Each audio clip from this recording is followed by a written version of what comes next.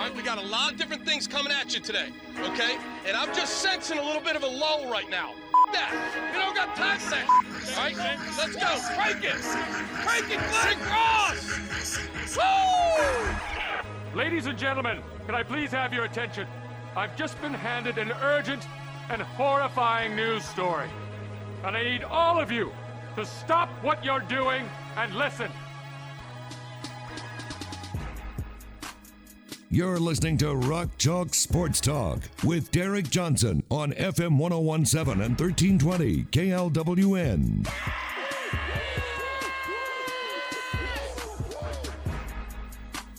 Well, good afternoon. I know you're going, what is with that new open? I thought Adam Dravetta was part of this show. I am. I'm actually here by myself today.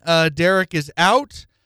We may get to hear from him here momentarily, but for now, it's just me. The new open is currently under construction, so you just heard the old one that featured Derek by himself. But don't worry, I'm still here, and as I said, I'm actually here by myself today. Derek is at I believe he's at a dentist appointment. He's getting himself a root canal, but we didn't want him to miss the show. He's a terrific host, and so a lot of people don't know this. I actually might get in trouble for this, but I've actually installed a dentist chair mic onto his dentist chair. So Derek, currently mid root canal, we can see what he thinks. Derek, how's the root canal going, bud?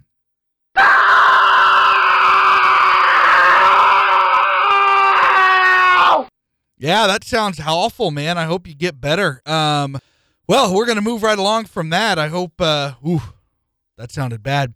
We're going to move along now and talk about last night's game. What else? We got last night's game to talk about, tomorrow's game to talk about. We're going to talk to Brian Haney. We're going to hear from all 6 KU seniors. We're going to hear from Bill Self.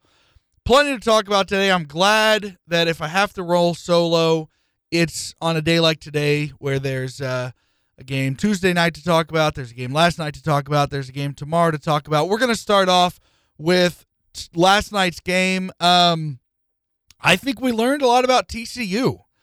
Again, I think, I love DeJuan Harris scoring 11 points. He had a really good, at least half a basketball last night. I think Kansas, there's a new element to DeJuan Harris when he's able to score, because I think rightly so. Most people think of Remy Martin as the primary, if you're going to have a lead guard who can score. Now, the primary scorer is, of course, going to continue to be Ochai Agbaji.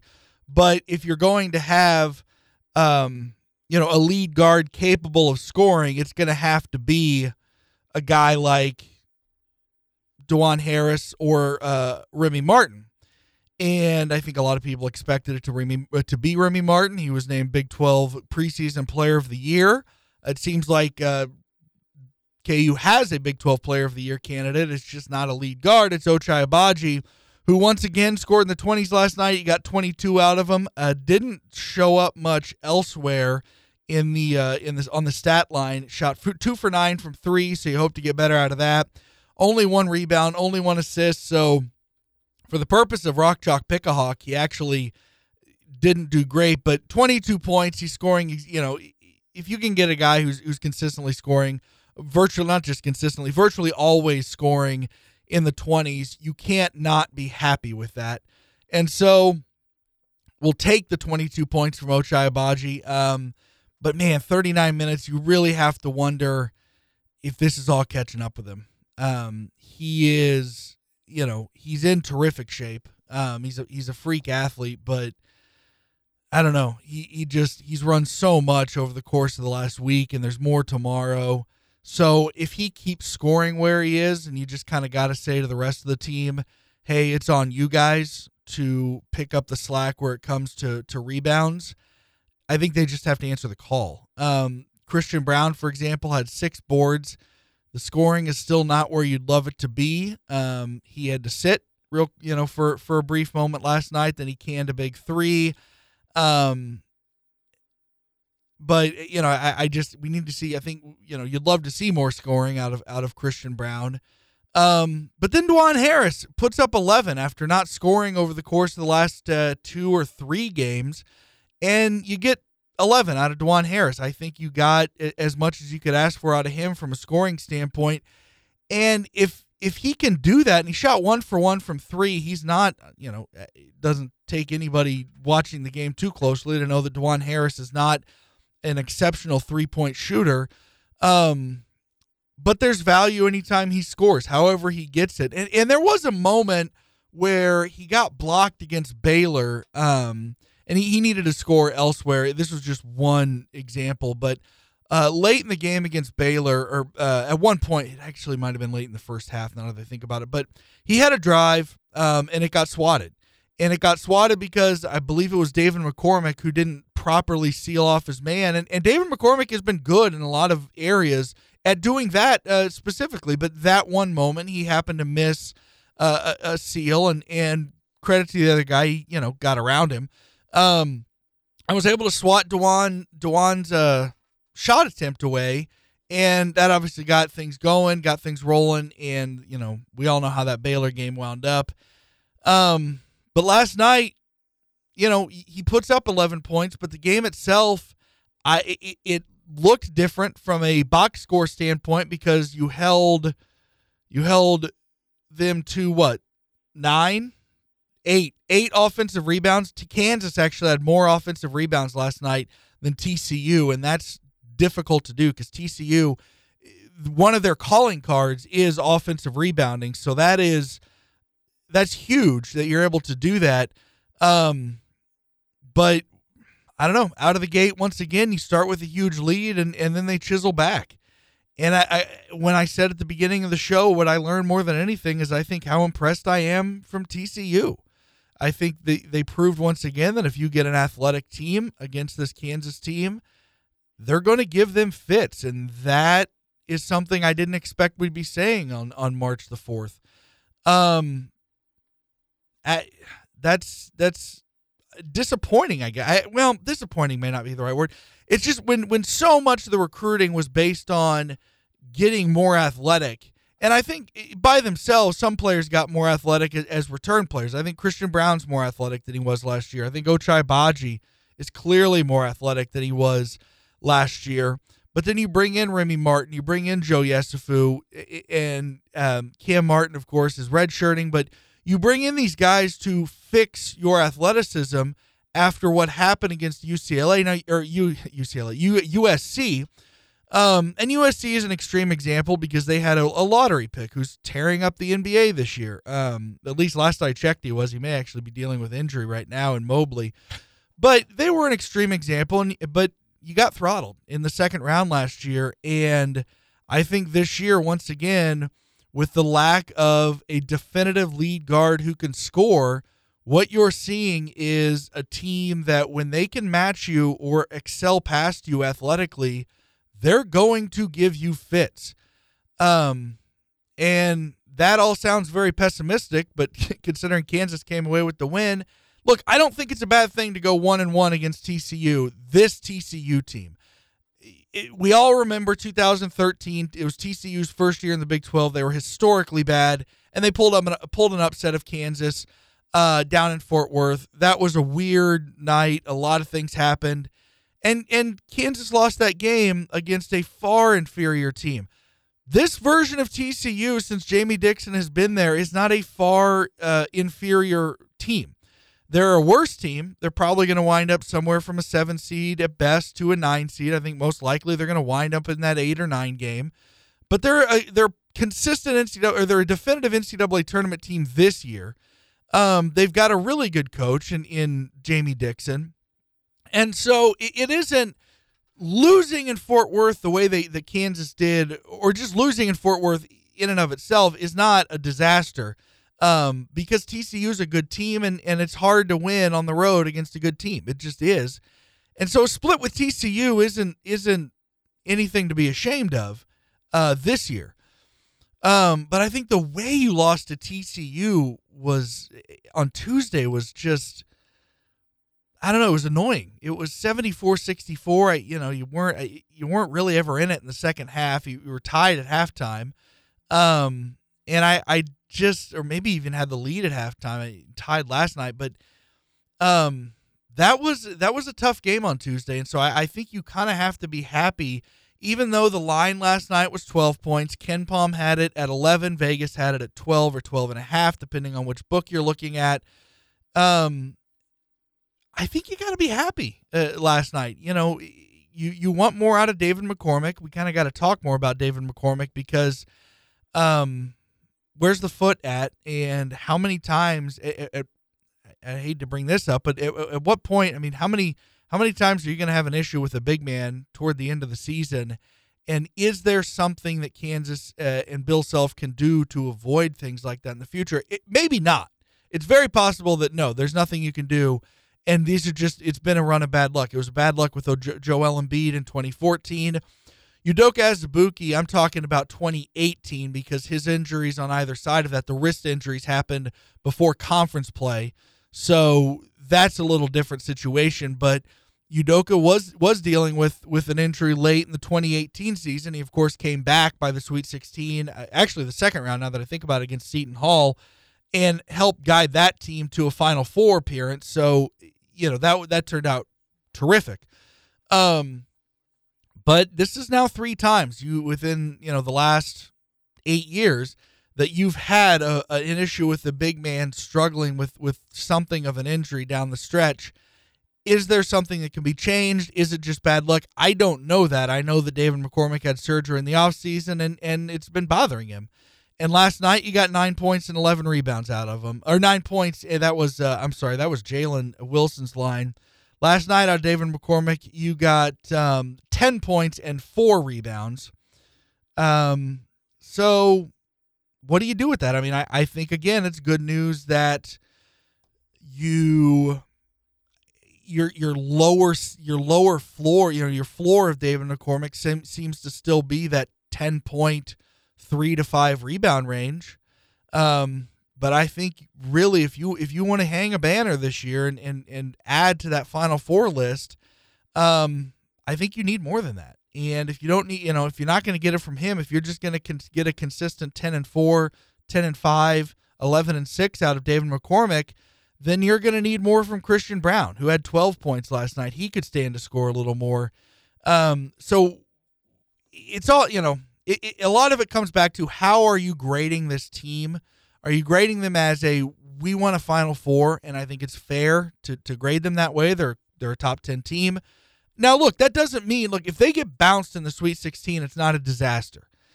You can still have a good season and come up short of your overall goals. But this has been a consistent top 10 team, so I do want to be clear that any problem this team has, as has been the case with every year that Bill Self has been here, still, and this streak will continue, Kansas has never been lower than a 4 seed in the NCAA tournament since Bill Self has been here. So every problem you've had with Bill Self as your head coach has been an uptown problem, and that's good. But we talk uptown problems because those are the type of problems that Kansas men's basketball has, and that's the curve you're grading on with them, and that's the curve they want to be graded on. They want those expectations. We're going to hear from the seniors later, and they've talked about what it's like to deal with those expectations, and some of them have flat said, no, you want a game like tomorrow. You want a game like Texas where everything's on the line. You have to beat a really good team in order to clinch a conference championship. And so they play at that level. They achieve at that level. They have earned us talking about things that might be nitpicking at a lot of other programs. And so I know I seem oddly pessimistic considering that Kansas just came off a win and they're 24-6 and they can win at least a share of the Big 12 title tomorrow afternoon. By the way, at home, I think everything's still in front of this team. But if we're grading them on the curve of what can this team do to make a Final Four, because it is realistic, they can make a Final Four. No one's going to be shocked if they wake up in a few weeks and Kansas has won an Elite Eight game and they're going to New Orleans for the Final Four.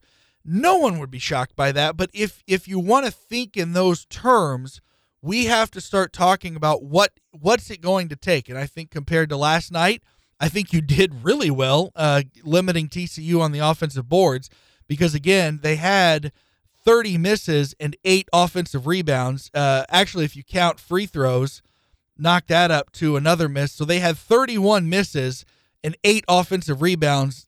That's great against a team whose their calling card is offensive rebound. So there's a lot of good things to take away from last night. But I do think it's still worth talking. Where's David McCormick's scoring gone? Is it possible to still get a night of 18 and 12 out of him? 18 and 8, 19 and 10. Is that game still on the horizon for David McCormick? We saw it earlier in the season. He shot 2 for 7 last night. So he's taking the shots. He's got the volume of shots that you would think he can put up 15, 16, 17, 18 points. But it hasn't happened for a few games. Jalen Wilson got 10 rebounds and 9 points. And again, it's a great sign that his floor is at a point where he's still scoring upwards of 8, 9, 10 points on his bad nights. And he's still getting double-digit rebounds. But you need more points. You have to find a way to score, especially if you run into a team that has a guy who can hold Ochai Agbaji to 11 points. If you run into a team in the NCAA tournament that just athletically or because they play such sound defense, they can put one guy on Ochai Agbaji, and because that guy is so good defensively, Ochai is only going to score 11 points, 12 points, and you say, all right, 4-on-4 for the rest of us. Go at it. Where are those points going to come from? And I think a lot of them are going to have to come from Christian Braun, who scored 12 last night, but has shown an ability to get into the 20s. He actually, I saw a mock draft from Bleacher Report have him as a first-round pick this year. So you can get more from him. DeJuan Harris, I think from a scoring standpoint, you got as much as you could ask for. I think I would take 11. If you want to tell me DeJuan Harris is going to average 11 points for a game for the rest of the season, give that to me immediately. So you got scoring from DeJuan, what you wanted last night. David McCormick, again, he got 10. You would like more from there. But, you don't know if you're going to get it because what's the foot like? And then Jalen Wilson had 9. You'd like more there. So that, to me, is going to be the biggest question is, they answered last night, can you keep a team from their calling card, which in the case of TCU's offensive rebounding, yes, they did that last night. What can you do to score? Because this team, I think it's been clear and evident all year. If this team's going to win, it's their offense that's going to carry them. They still have a top 5 offense, and they have a defense that hovers somewhere between 28th and 40th nationally. You can go to a Final Four like that. You can go to a Final Four with a team like that. You can outscore your way to a Final Four. But you're going to need more points from more guys than you got last night. And not by much, though. What do you need? You need 6 more out of Christian Braun. Maybe 5 more out of David McCormick. You do that. Christian Braun last night scores 18 and David McCormick scores 15. Then last night you're looking at 83-68 win over TCU instead of 72-68. So you've seen moments this year where you're like, yeah, this is a Final Four team. Moments where you think, wow, this is a national title contender. But you've also seen them lapsing what they need to get there, which is points from guys not named Ochai Agbaji. DeJuan Harris stepped up in that role last night. Christian Braun, David McCormick, Jalen Wilson have all shown in spurts an ability to do that.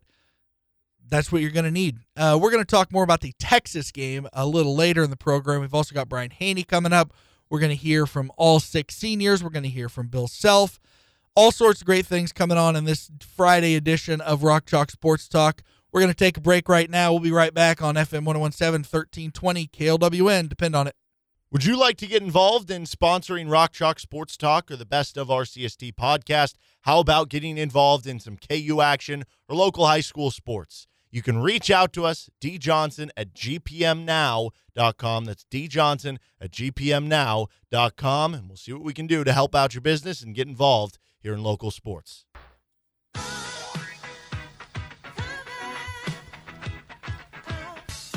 Adam Dravetta with you here in the KLWN studios. This is Rock Chalk Sports Talk on FM 1017, 1320 KLWN. Derek is out today, so I am flying solo. I hope you enjoyed the first segment. This is only my third solo show.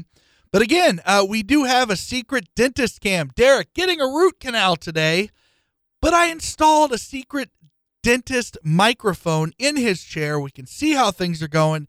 So we heard from him in the first segment. Derek, we're about to do the poll of the day. Tell me, how's the root canal going, bud?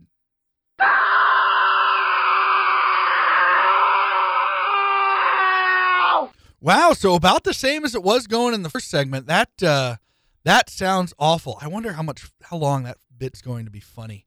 Can I get an entire show out of that? I doubt it. That might be the last time you hear from Derek today. So we're going to move on now to the poll of the day. It's a very simple one, and I'll put it up on the Twitter account at RCST1320 here very soon. Very simple. What do you want? If I give you a Sweet 16 right now, but you lose in the Sweet 16, I give you that right now, or you roll the dice. What are you doing? I saw a lot of upset Kansas fans on Twitter Tuesday night. They were still kind of there last night. A lot of, and look, it's no fun to lose two in a row. So I'm not, fans get how they are, and I'm certainly guilty a lot. Before the end of the year, we did our fan New Year's resolutions, and I've broken plenty of those. I get caught up as a fan. But I saw on Twitter a lot of, this team is after the loss in Fort Worth Tuesday night. Man, this team, they're not even getting out of the first weekend. Forget it. They're done. They're not getting out of the first weekend. And I was kind of, I don't know if surprised is the right word, because we've seen fans behave how they behave, and it happens, and it's okay to have high expectations. My basically only rule is don't harass players on Twitter. Really, any pro players, college players, if you are, I'll stop short of calling you an idiot if you're like a teenager and you're getting after players on Twitter, because teenagers by their nature, kind of do some things that need just can be explained away by the fact that they're teenagers, I guess. But if you're an adult and you're the type that goes after players on Twitter because you don't think they're playing well, stop. But if you're voicing your opinion, if you're just, if you're not tagging anybody and you're just saying, man, this team's really frustrating, I don't think they're getting out of the first weekend, that's fine. I'm not sure I agree with it. I think we've seen all year that this team it's a ceiling that can beat anybody on a given night. I think Gonzaga's A game. I think Kentucky's A game. I think probably Arizona's A game beats Kansas, no matter what kind of, even Kansas's A game versus Gonzaga's A game. I think Gonzaga wins that one. But I do think if Kansas is on and if Kansas is on, their A game can beat, I don't know, all but 4 or 5 teams A game in the entire country. So you've seen a ceiling that you can raise a banner, and you've also seen a floor that you can get disappointed in a round of 32 game. Matchup, is going to matter a lot. I think we've seen super athletic teams bother this team. But I've also seen a team that can get hot and make 15 threes in one night. I've seen, and so things happen. I remember 2018 team, a lot of fans were down and things were frustrating. And that was the year where I kind of came up with my Twitter rule about don't bother players, because you saw, okay, now look, this is a couple fans, this is not everybody, but you did have a couple fans say to Devontae Graham on Instagram or Twitter, you don't deserve to wear the Kansas jersey, which is silly and ridiculous. And what happened with that team? They went to a Final Four. So unless you have a team that's hauling off and going like 31-3, like has happened over the course of time here, most of your years are going to be like this, where they play anywhere from one of the best 5 teams in the nation down to a team that is maybe more ranked 15th through 20th if they played like that consistently. But their whole body of work puts them at one of the 8 or so best teams in the country. For that, I will say no. I'm not going to take a Sweet 16 and take that to the bank. I am going to roll the dice, see what happens. But that is my question to you. That is our daily poll. I give you right now, you're guaranteed a loss in the Sweet 16 or roll the dice. What do you do? And I'm asking that because after TCU Tuesday night, I saw some fans kind of just thinking, boy, this team isn't going to get out of the first weekend. Again, I disagree with that. I think you've seen a team that's very capable of playing and being in the third weekend of the tournament. And I think you've seen the team that can, trip up and struggle in the tournament. And I think that's how the tournament goes. It's matchup dependent. But again, I would take my chances there because I think this team can scare a Final Four. I think this team can make a Final Four. Is it likely? No. I think you always pick the field over any one given team. But I like their chances as much as I've liked their chances since, 2020 there wasn't a tournament. I love their chances to go to a Final Four that year. 2019, I really didn't like their chances. I didn't think they had enough scoring options, and that was just there's some turmoil with that team. 2018, I liked it's similar to that. I kind of like their chances in 2018 to, they'll have to play at their ceiling once they get to the Elite Eight, which they did against Duke. They won in overtime. They went to the Final Four. And I see that kind of similarly to this team. I see a team that at their ceiling is a Final Four caliber basketball team. And we'll see. We've got a week from Sunday, is Selection Sunday. All the excitement starts. So check out our poll at RCST1320 on Twitter, and I'll get that poll up here in a second. So basic question, you take a Sweet 16 to the bank, a loss in the Sweet 16 to the bank, or do you roll the dice? Go check out that poll on Twitter at RCST1320. We're going to hear from Brian Haney next. This is Rock Chalk Sports Talk on FM 1017, 1320 KLWN. Depend on it. Talking on a Friday to Brian Haney, voice of the Jayhawks. You can hear his call tomorrow. That'll tip off at 3 p.m. Pregame beginning at 1:30. That'll all be over on our sister station, 105.9 KISS FM. Brian, we heard from the seniors a little bit ago, and tomorrow we're going to hear from them for real from their speeches. Are you feeling it? Do you still get kind of teary-eyed every time this comes around each year? It's interesting you mentioned that. I don't get teary-eyed every year, but with special cases, with special kids, and I shouldn't call them kids because by the time they leave, they're men, but guys that have been around for 3 or 4 years and really left a mark on this place, guys that I respected as much for the people and the character they have away from basketball as the all-star talent they have on the floor. When those guys come along, I do get a little misty-eyed. And tomorrow I think I'll get that way with Ochai Agbaji. And it's fitting because I just talked with Och before you called. We were taping the pregame interview, our pregame player profile, and I was telling him that in my eyes, it's him and Devontae Graham when it comes to the humble superstars. And by that I mean guys whose game and fame grew exponentially over the course of their career, but the size of their head always stayed the same. The size of their ego and their pride and all that, same kid that arrived on campus, wide-eyed, grateful, just happy to be here. Don't get me wrong, Devontae had some swagger about him, and Ochai has a ton of self-confidence too, but if you meet the young man, if you ever had a chance to spend even 10 seconds with him, you see he genuinely cares about other people. He understands he has a platform. He wants to be a good example for kids watching him. Heck, last night at the game when they were honoring, a man that had given a 41-year career to KU endowment with a special framed jersey for his retirement and all this stuff, they're walking him off the floor, and Ochai's on the court getting set to play and throw the ball in, and he takes time to go over and shake the guy's hand. And I'm like, who else does that? That's just a Ochai Agbaji type move right there. I mean, he's that great a kid. And so Ochai was telling me when we were talking a second ago that his first ever trip to Allen Fieldhouse happened to be Devontae Graham's senior night. And he saw Devontae speak, and he saw him obviously play as well as he did. I think they rocked the red uniforms that day, and that he was definitely inspired. And I think it's so fitting that as Ochai gets set to play his final game in the Fog, and the logical comparison for the great ambassador that he is and the humble superstar that he's become is the guy that he was first inspired by on his very first impression of Allen Fieldhouse, and that's Devontae Graham. So pretty cool stuff. Can't wait for tomorrow. I guess I'll have a Kleenex in my pocket now that you mentioned it, because it might get a little misty-eyed when he gets up there to speak. But you know what? I love all these guys. I've got a ton of respect for all 6 of them for different reasons. But Ochai in particular, I say this, and it might sound like hyperbole because you've heard me say, I think the world of this kid. He's one of my all-time favorites. But legitimately, I think Ochai's in my top 2, and he might be number 1 when it comes to the student-athlete, when it comes to the character of the individual.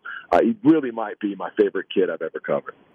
What always gets me, and I try to always keep this in mind, and I kind of wish, and I think Jesse Newell took part in boot camp, I think once for a day or two, I don't think he made it through the whole thing, but I always wish fans could get a more of a glimpse, and I understand why they don't, but I always wish fans could get more of a glimpse into what you have to do to play basketball at the University of Kansas.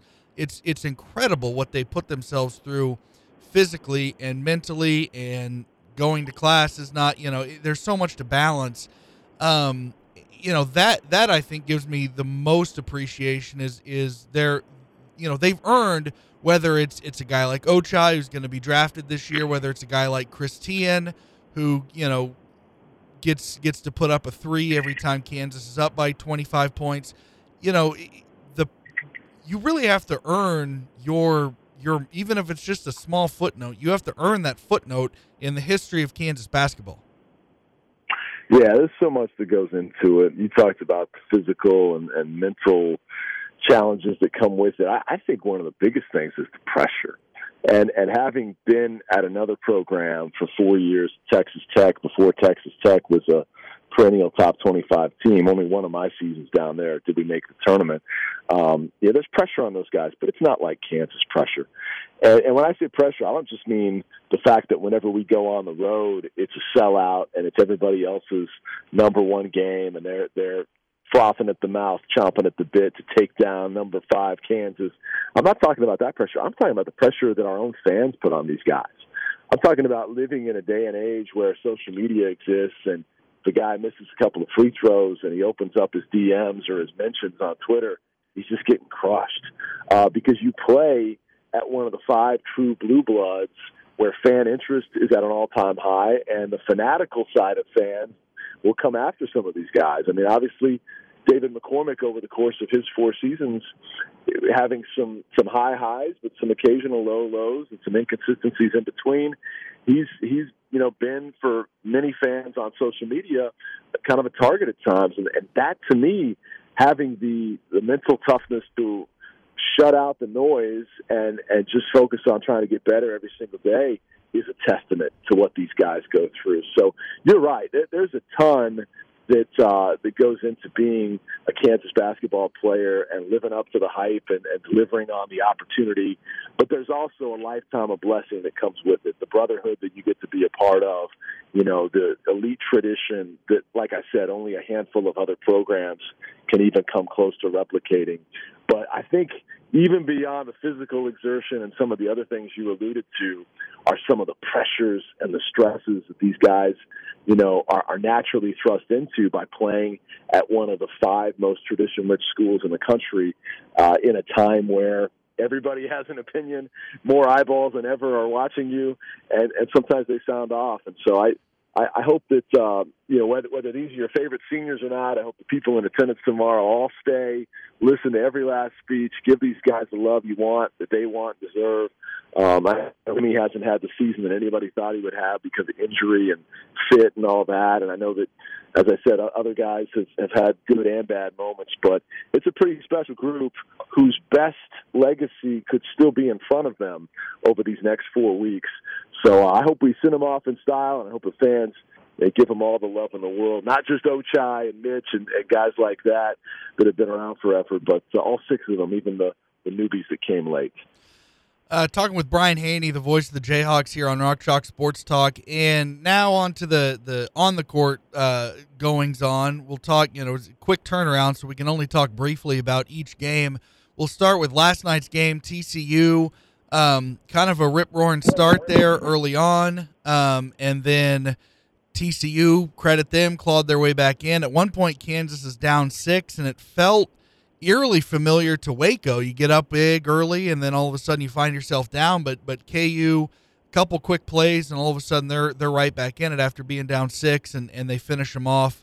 It took toughness, and I came away very impressed with TCU, I think, more than anything. Just, I kind of assumed, well, things happen Tuesday night, Kansas will get it, put it together.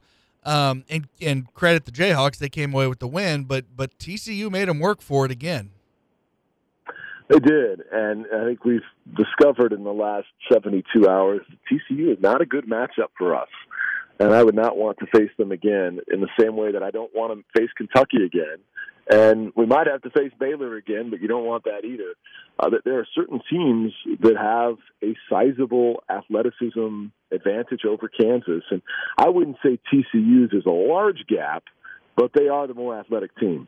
Kentucky's athleticism is a large gap, and I hope they get sent to a different region, and I hope that somebody knocks them off before we get to them if we keep advancing, because this is a Kansas team that, as good as they've been, and as much fun as we've had this season, I think we found that against certain type teams with length and athleticism that we don't match up well against, we can be had.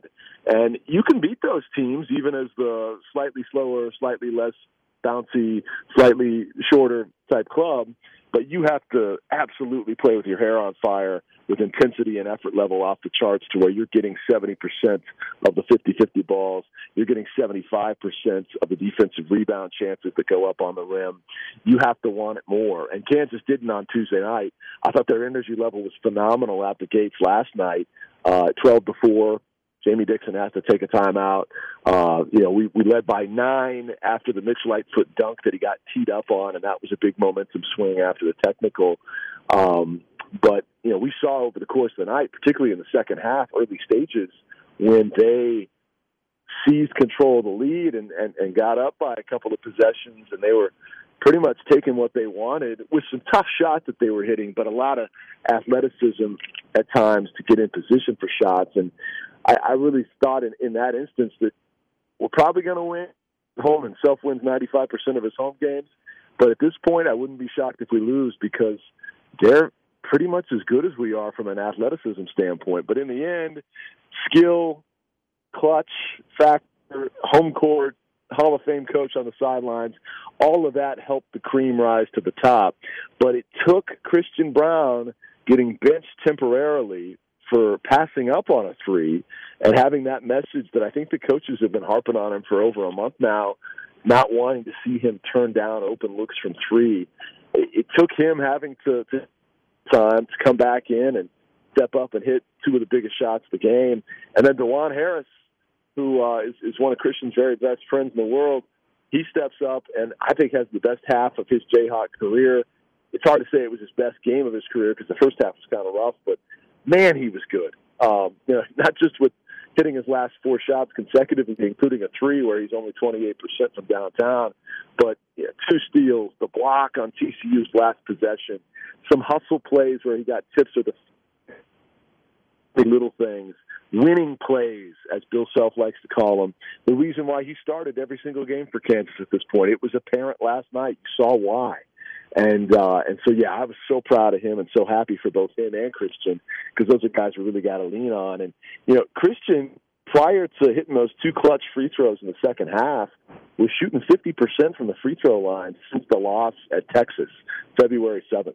And this was a guy that prior to February 7th was shooting 84% as a free throw shooter.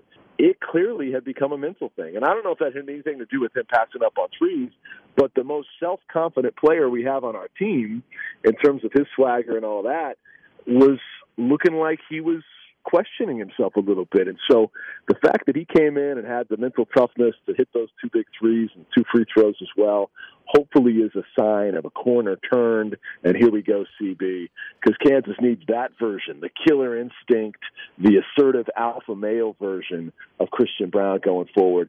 We need a Robin to Ochai's Batman, because Ochai can't do it all himself. And I think as we saw in the second half, Ochai was tired. I mean, he was 2 of 10 in the second half. One of those was a dunk. The jump shots weren't going down. At some point, playing 4 games in 8 days and 3 games in 5 days, playing 38, 39 minutes catches up. And they ought to find a hyperbolic chamber for him to sleep in the next 2 nights to let his legs recharge and all that. And then I was laughing with his dad, Alofu, about it, and he said, actually, I looked into that. I think there's one up the road in Overland Park.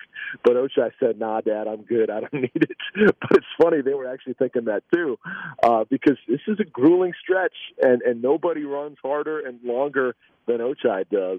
So hopefully he'll have some fresh legs. I'm sure they're going to go super light today, and then hopefully we'll see him ready to go. And even if he's fatigued and he's at 80% or 85%, you always dig deep for something a little extra when you know it's your last time ever running through that tunnel, when you know it's your last time ever hearing Eric Danielson on the public address say, Ochai, Albachi. It's the last time ever you hear 16,300 roar because you just came through in a big way. He'll find a way to galvanize whatever energy he has left in that tank and put it on display. Question is, can Kansas find a way to beat a team that has had their number now the last 3 meetings? I think they will, but it's not as simple as just assuming because we've won 38 in a row at home on senior night that this is going to be number 39, because Texas has been well rested since Monday. They need this win for their seed line purposes, the way that they've kind of been skidding a little bit down the stretch against good teams, that is. And so they're going to come out loaded for bear. They're going to try to play the role of spoiler, and we got to make sure that we hold serve here at home and get that share of a 20th Big 12 championship in the 26-year history of the league. That would be fantastic. And just very quickly, I know we, as a fan, we look at what happened in Austin, and it might be easy for myself as a fan to say, well, weird things happen. KU had the lead, et cetera, et cetera. If you're a player, you can't think like that, because Texas, as you just said, they're going to bring it. Texas, regardless of how that game went in Austin, both of these teams are better than they were when they met in Austin. So Texas, is capable of spoiling Senior Day. For sure. And, I've watched a good amount of their games since we played them, and Timmy Allen has not looked like the guy he looked like against Kansas. We made him look like an All-American that day. He hit everything in the mid-range and finished with 24 points and looked like an all-conference type guy. He's still a good player, but, he was 10 points north of what we should have given up to him on average. And we saw other guys step up and make plays. And obviously, Trey Mitchell has since taken a leave of absence. But the banked-in 3, as I told you guys back then, is going to be stuck in our minds for a long, long time. And right now, that banked-in 3 that led to them winning on the 7-0 run in the final 55 seconds, that's the reason why we haven't already clinched. And it's the reason why we'll probably have to share it with Baylor, because I don't see Iowa State upsetting them, at least not after Iowa State mustered 36 whole points in an entire game the other night. So, to me, I think that you're absolutely right. Texas can get it done. But I hope that our guys, remember how poorly we closed out the first and second halves, and how it was a 5-0 run in the last 30 seconds of the first half and a 7-0 run in the last 55 seconds of the second half. That's 12-0. Otherwise, I don't want to say Kansas controlled that game, but it was Kansas's game for the taking, with the exception of the way we closed out those 2 halves. So hopefully a much better job start to finish, particularly in the crucial moments late in halves. And let's get out of there with a win and roll out the trophies again and talk about 16 Big 12 titles under Bill Self, 20 in the Big 12 era, and 63 all-time for conference championships, which is an NCAA record. That is amazing, and hopefully that's what we're talking about here in about 24 hours.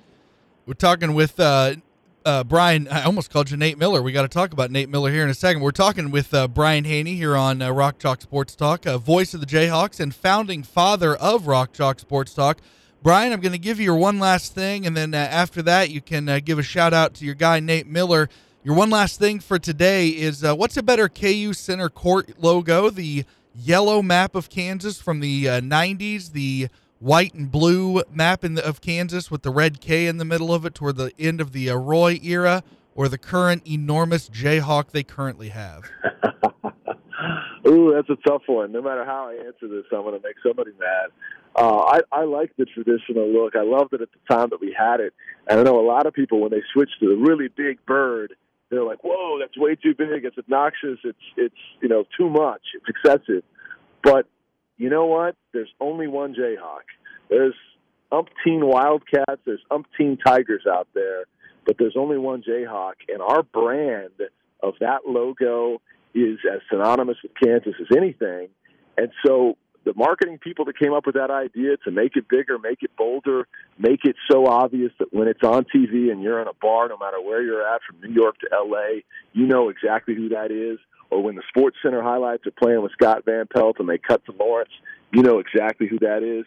There was some well-thought-out plans behind that logo design on the floor like it is now. And I love, as a play-by-play guy, calling it as a point of reference. I'll say he shot that one from the tip of the Jayhawk's beak, or from the front foot of the Jayhawk, or they've got it on the tail feather of the Jayhawk.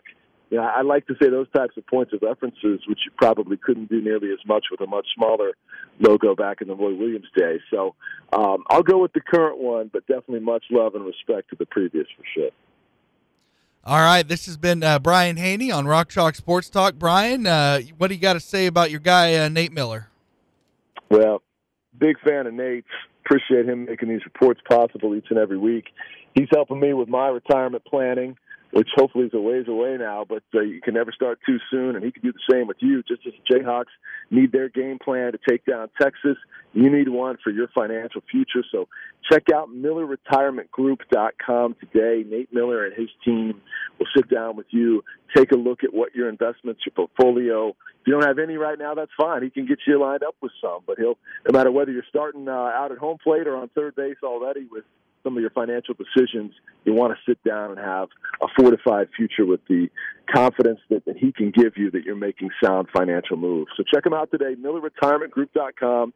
Always a pleasure, Adam. Thanks for having me on, and I look forward to talking to you guys next week, hopefully from Kansas City, because that would mean we're in the semifinals in KC and we're getting set to play a game. So if our typical Friday chat involves me still being down there, then we're well on our way to the type of March that we want to start off with. I'll take it, and you might have to deal with me in person because I'm credentialed for that tournament. So thank you so much. All right. Thank you so much for joining us today, Brian. Have a great call tomorrow.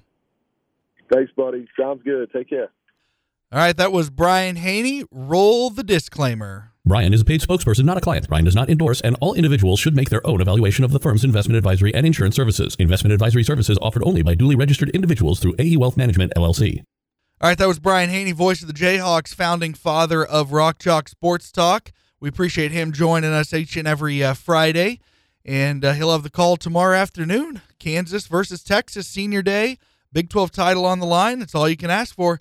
1 hour down, 2 to go on Rock Chalk Sports Talk on FM 1017, 1320 KLWN. Depend on it. Would you like to get involved in sponsoring Rock Chalk Sports Talk or the Best of RCST podcast? How about getting involved in some KU action or local high school sports? You can reach out to us, djohnson@gpmnow.com. That's djohnson@gpmnow.com, and we'll see what we can do to help out your business and get involved here in local sports.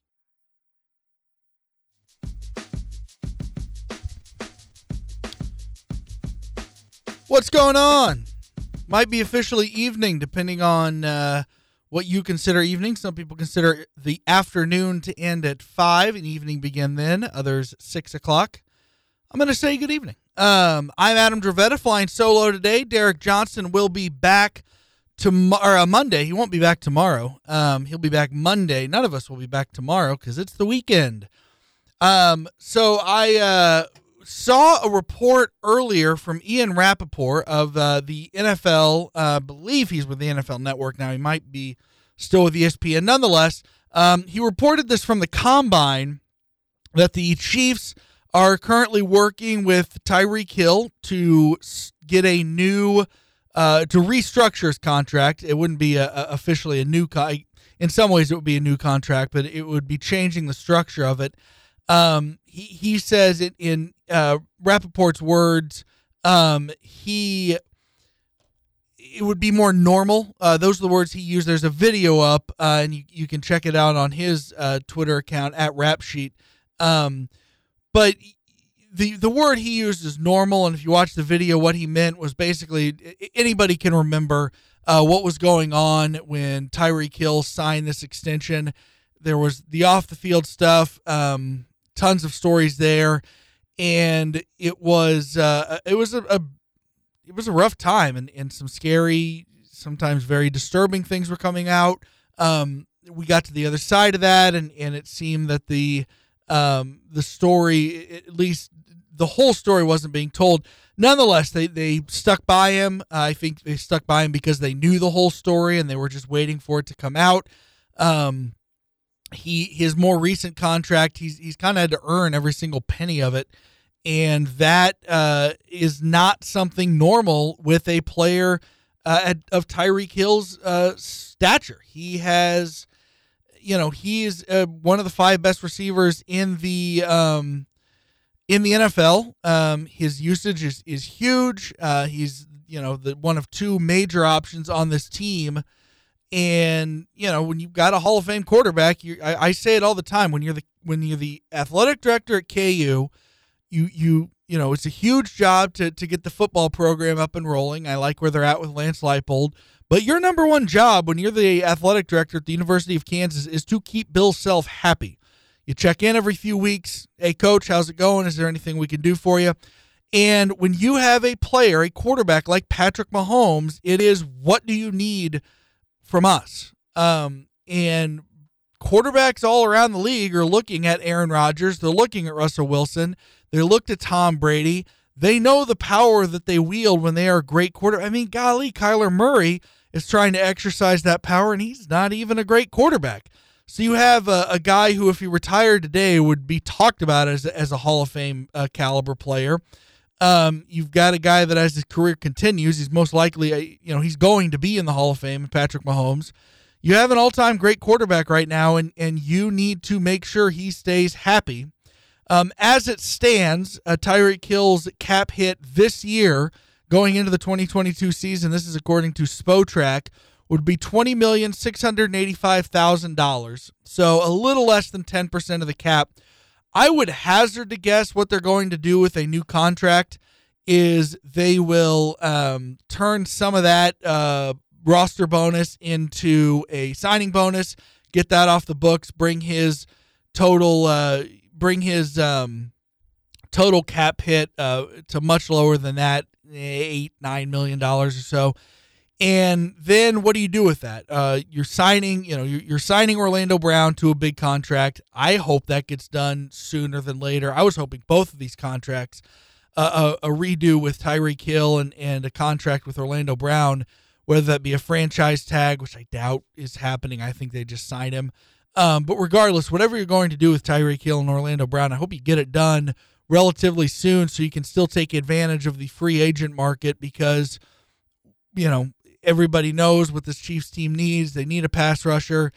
I don't think Tyrann Mathieu's coming back. I don't want Tyrann Mathieu back at the price that I think he's going to command if he gets out on the open market and you have a situation where he is not commanding the kind of money that you initially thought, and you can get him back for, a couple years relatively cheap, even 1 year relatively cheap. And I'm not saying, league minimum. He's going to command money.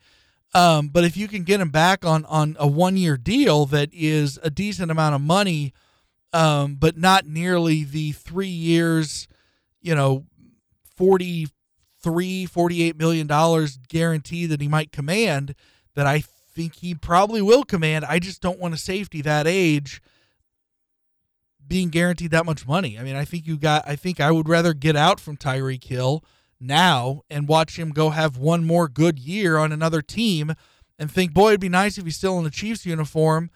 I would rather that than sign him to a 3-year deal and then, have to sit on a massive contract for 2 years when he's not producing at a particular level. I think we saw Tyrann Mathieu make a lot of business decisions in his attempt to tackle a lot of players this year. Now, that wasn't the reason. It's not, that's not why they lost to the Bengals in the AFC Championship. That loss falls on everybody. So he's not, I don't want to make him out to be the villain. I'm just presenting an argument for why I don't want Tyrann Mathieu re-signed with the Chiefs at the number that I think he's going to command. And if he goes and makes that money and somebody gives him a monster contract with a whole bunch of guaranteed money, awesome. He needs to take it. I hope he does, and I hope he does well with it. I just don't want it to be for the Chiefs, which brings me back to Tyreek Hill. How long is this contract going to be, and when can you get out from under it? Because right now he is one of the 5 best receivers in the league, and you do have a little bit more to think about when you consider how important it's going to be to keep your Hall of Fame quarterback happy. But you need another, you need another threat. I don't think it's a coincidence that this offense was so much better with a legitimate second wide receiver and third option. You've got Tyreek Hill, you've got Travis Kelce. Those are 2 excellent options. Hall of Fame. You have a quarterback who's throwing to you have a Hall of Fame quarterback who's throwing to a Hall of Fame tight end and a Hall of Fame wide receiver. And the Hall of Fame tight end and the Hall of Fame wide receiver are not getting any younger. And the money for the Patrick Mahomes deal is going to start kicking in here, I think, as early as this year. Maybe you can put it off another year. But the more you put these things off, the worse it's going to hit you down the road. And so you don't want to build up this kicking the can down to the road to the point that you are paying, that Patrick Mahomes becomes a $65 million cap hit on a $245 million cap. I think at some point you just got to bite the number and just say, all right, this is what it is. This is how much we're paying him, and this is the hit we're going to have to take this year. I think this gives you a chance to kick the can down the road a little bit with Tyreek Hill, but the problem with Tyreek Hill becomes he is an elite wide receiver right now. He's going to get paid as one of the 3 or 5 highest paid wide receivers in the NFL when this new contract comes in that Ian Rappaport is reporting that the Chiefs and Hill are currently working towards. He's going to make him one of the 3 or 5 highest paid, maybe a top paid receiver in the NFL. And that's all well and good. The problem is he's not 6'4". And so once he loses a half a step to a step, he can lose a half a step and still be a really, really damn effective receiver. So I don't think he's not going to be worthless once, 31 rolls around.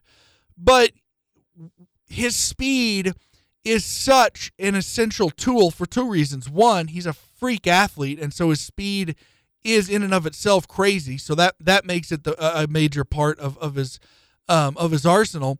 And then secondly, he's not very tall, so he's a great route runner, and I will never, ever shy away from telling the story of when he was so upset that he was selected to the Pro Bowl as a special teams player rather than a wide receiver, and rather than just moping about it, he went down and connected. He networked with all those receivers down at the Pro Bowl and said, what do you do? How do you train? What's your off-season regimen looking like? He's turned himself, not just because of his God-given talents, of which there are plenty, but through his work ethic, he's turned himself into one of the premier wide receivers in the game of football today. The problem is he's not built as a guy that can sustain that for as long as other wide receivers can, because he's not particularly tall. He's not a throw it up and high point it over the top of a cornerback type guy. His running is elite. I think he'll be a great kind of, when he gets older, he'll be a really great wide receiver to toss to. I mean, he is now, but he'll continue to be, I think, a great wide receiver to toss to on the inside of a zone right across the middle when he can beat a couple linebackers on a short throw that maybe goes 6.5 yards in the air, but his speed can grab another 15, 20 yards out of that. Patrick Mahomes' first ever touchdown, I think, was a play that was just like that when they were in Los Angeles in the beginning of the 2018 season. One of the touchdowns that Mahomes threw to Tyreek Hill was exactly that. It was kind of a little flag route across the middle that Tyreek Hill grabbed, and it flew maybe 8 yards in the air, and Hill just finished the job and took it all the way to the end zone. I think he'll be able to do that for a very long time. But as far as just outrunning wide receivers and safeties, that's not going to last forever.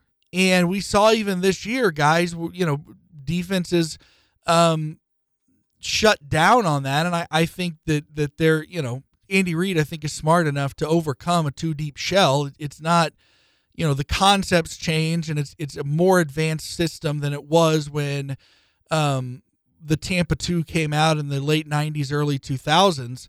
It's more complex than it was now, so you can't just go back and say, what did we do to beat this in 2002? You have to know that it has evolved quite a bit, but I still think that, you've got a wide receiver who actually is built to do exactly that because of his speed.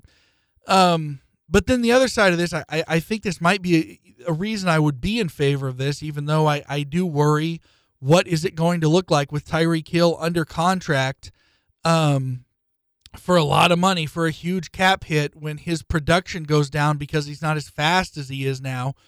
What's that going to look like? The reason I think you need to do that now is you need another wide receiver. Mecole Hardman I have not seen anything from him. He had some flashes late in the season, but the sample size of the multiple years he's been a Kansas City Chief, I have not seen anything to suggest he can be a third, a very real third option. And I don't know how much longer Travis Kelce, I give him 2 more years maybe playing at a Hall of Fame level. That's nothing against him. It's just he gets hit a lot. Time catches up with everybody. And so I think that you've got about 2 more years right now where if you grab a third wide receiver, or a second wide receiver, a third option, a guy that Sammy Watkins was. I said when Sammy Watkins, I didn't want him re-signed, but I said if I can pick the 8 games he'll miss and the 8 games he'll be healthy for, then I would have re-signed him immediately. The problem is you couldn't pick which games he would be healthy for. You just knew he was going to be out for about half the season, and you probably, you didn't know if he was going to be out for 1 or 2 of the playoff games. So you need, right now you need a guy who is speedy, who is tall. I think an underrated part of what Sammy Watkins did, if the big play that everybody talks about was the wasp, and that was the catch that Tyreek Hill made, and it was phenomenal, and it was a perfectly executed, well drawn out play. But the video that came out, Mahomes is talking to Eric Bieniemy, do we have time to run wasp? And they called it, and when he called it in the huddle, he said to Tyreek, you get open, and he said to Sammy Watkins, you be working. And the reason is, if you look at Sammy Watkins' route, the whole purpose of that route is, as much as there was a fake one way by Tyreek Hill, a cut one way to distract the safety, the other one was you have the safety gets distracted by the route that Sammy Watkins was running, which is why Tyreek Hill was so wide open, was able to catch that thing like it was a punt.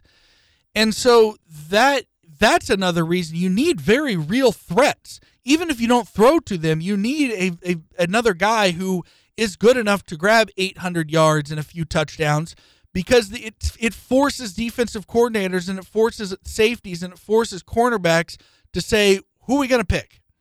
Because Sammy Watkins showed an ability when he was healthy that if you're gonna shut down Tyreek Hill, then Sammy Watkins will grab 3 touchdowns and 200 yards. Awesome. Chiefs will beat you that way. But the other side of that is you don't have, at this moment, a wide receiver who's good enough to be that. So, and if you're just joining in, what stemmed this conversation was Ian Rappaport has reporting that the Chiefs and Tyreek Hill are working towards a deal. I hope they get one done. I hope it lowers his cap number for this season, maybe even next season. Eventually, all those cap numbers, you're just going to have to eat and deal with the fact that you are really up against the cap. But for now, I think you need to do that because you need a pass rusher and you need a third option on the offense to really make them somebody that you're forcing defenses to respect. That will only help Tyreek Hill and Travis Kelce. And obviously Patrick Mahomes, who is, the guy you really want to keep happy. We're going to take another break on RCST. We're going to come back, talk a little baseball, see if they have made any progress on their negotiations. I'm worried that is not the case. Hopefully by the end of the weekend, though, we have some good news. This is RCST on FM 1017, 1320 KLWN. Depend on it.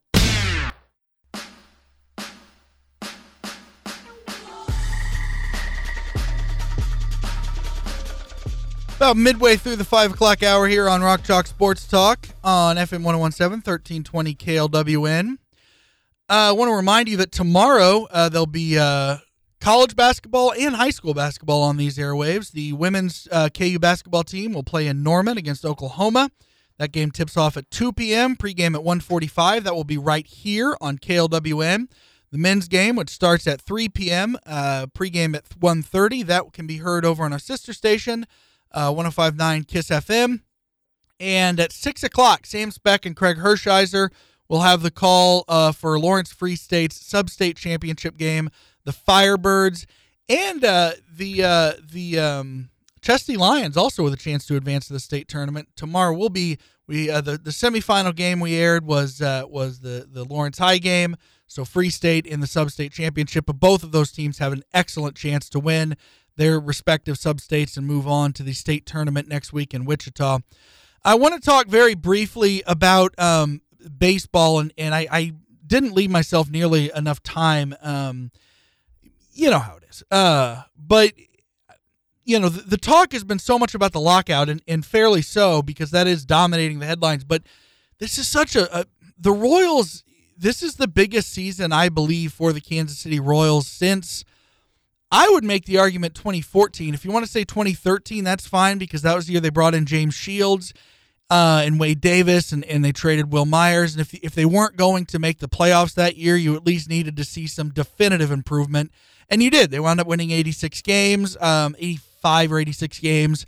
They were right up into it till the last series. They were in the wild card discussion. And, of course, the magical 2014, really not the whole season, but the magical post-All-Star break of 2014 happened, and it was wonderful. And you know, the Kansas City Royals under Dayton Moore, as great as they've been, and Dayton Moore is a legend in this city and should be. He did something that, look, I get Moneyball. I get what the Rays are doing. I get what the A's are doing. I understand all of that, and it needs to be paid attention to.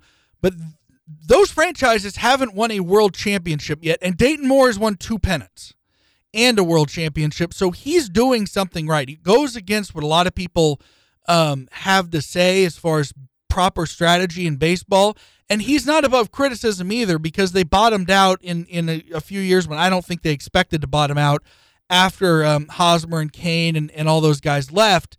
But they are still doing something right. But what they have not had was a player who just jumped in and just fired away. I mean, straight out. You're promoted from AAA, and all of a sudden you're a stud. You're contending for Rookie of the Year. They haven't had that. That's not coming with this pitching, because most of the pitching has already at least gotten a sniff at the major league level, and they have not produced, and there's still time for that. As I understand it, Asa Lacy is the guy who has the highest ceiling in terms of a guy who can become an ace, but he's also the lowest ranked because he's so inconsistent. But as I understand it, he's the guy with the stuff most likely to become an ace. Look, if you can grab 2 starters out of this group that you've brought in as a great group of pitching prospects, then you've succeeded. All 5 of these guys are not going to be great pitchers. I don't think 2 of them are going to be great pitchers. I think I don't think, if I had to guess, I think you're getting a middle of the rotation guy and a really great bullpen arm out of all of them. And if you do better than that, good for you. You've succeeded. But this is a huge year for this pitching. And baseball needs to start for us to even see what's going to happen from it. I don't know. We're going to talk more about that as the season wear on, but as the season goes on, and hopefully as the season starts. But I just wanted to dip my toe real quickly into that, because this is, to me, the biggest season under Dayton Moore since, I would argue, 2014. Some could say 2013. I think this is a team capable of getting upwards of 79 to 82 wins. If things really bounce their way, 84, 85 wins.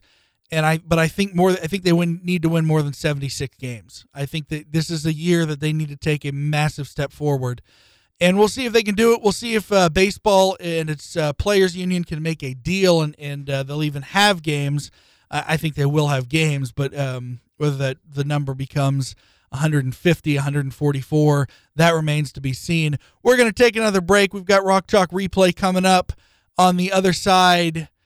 This is about a half hour to go on our Friday. So the weekend is almost here. Thank you so much for listening to Rock Chalk Sports Talk on FM 1017, 1320 KLWN, the KLWN app, and KLWN.com. Depend on it.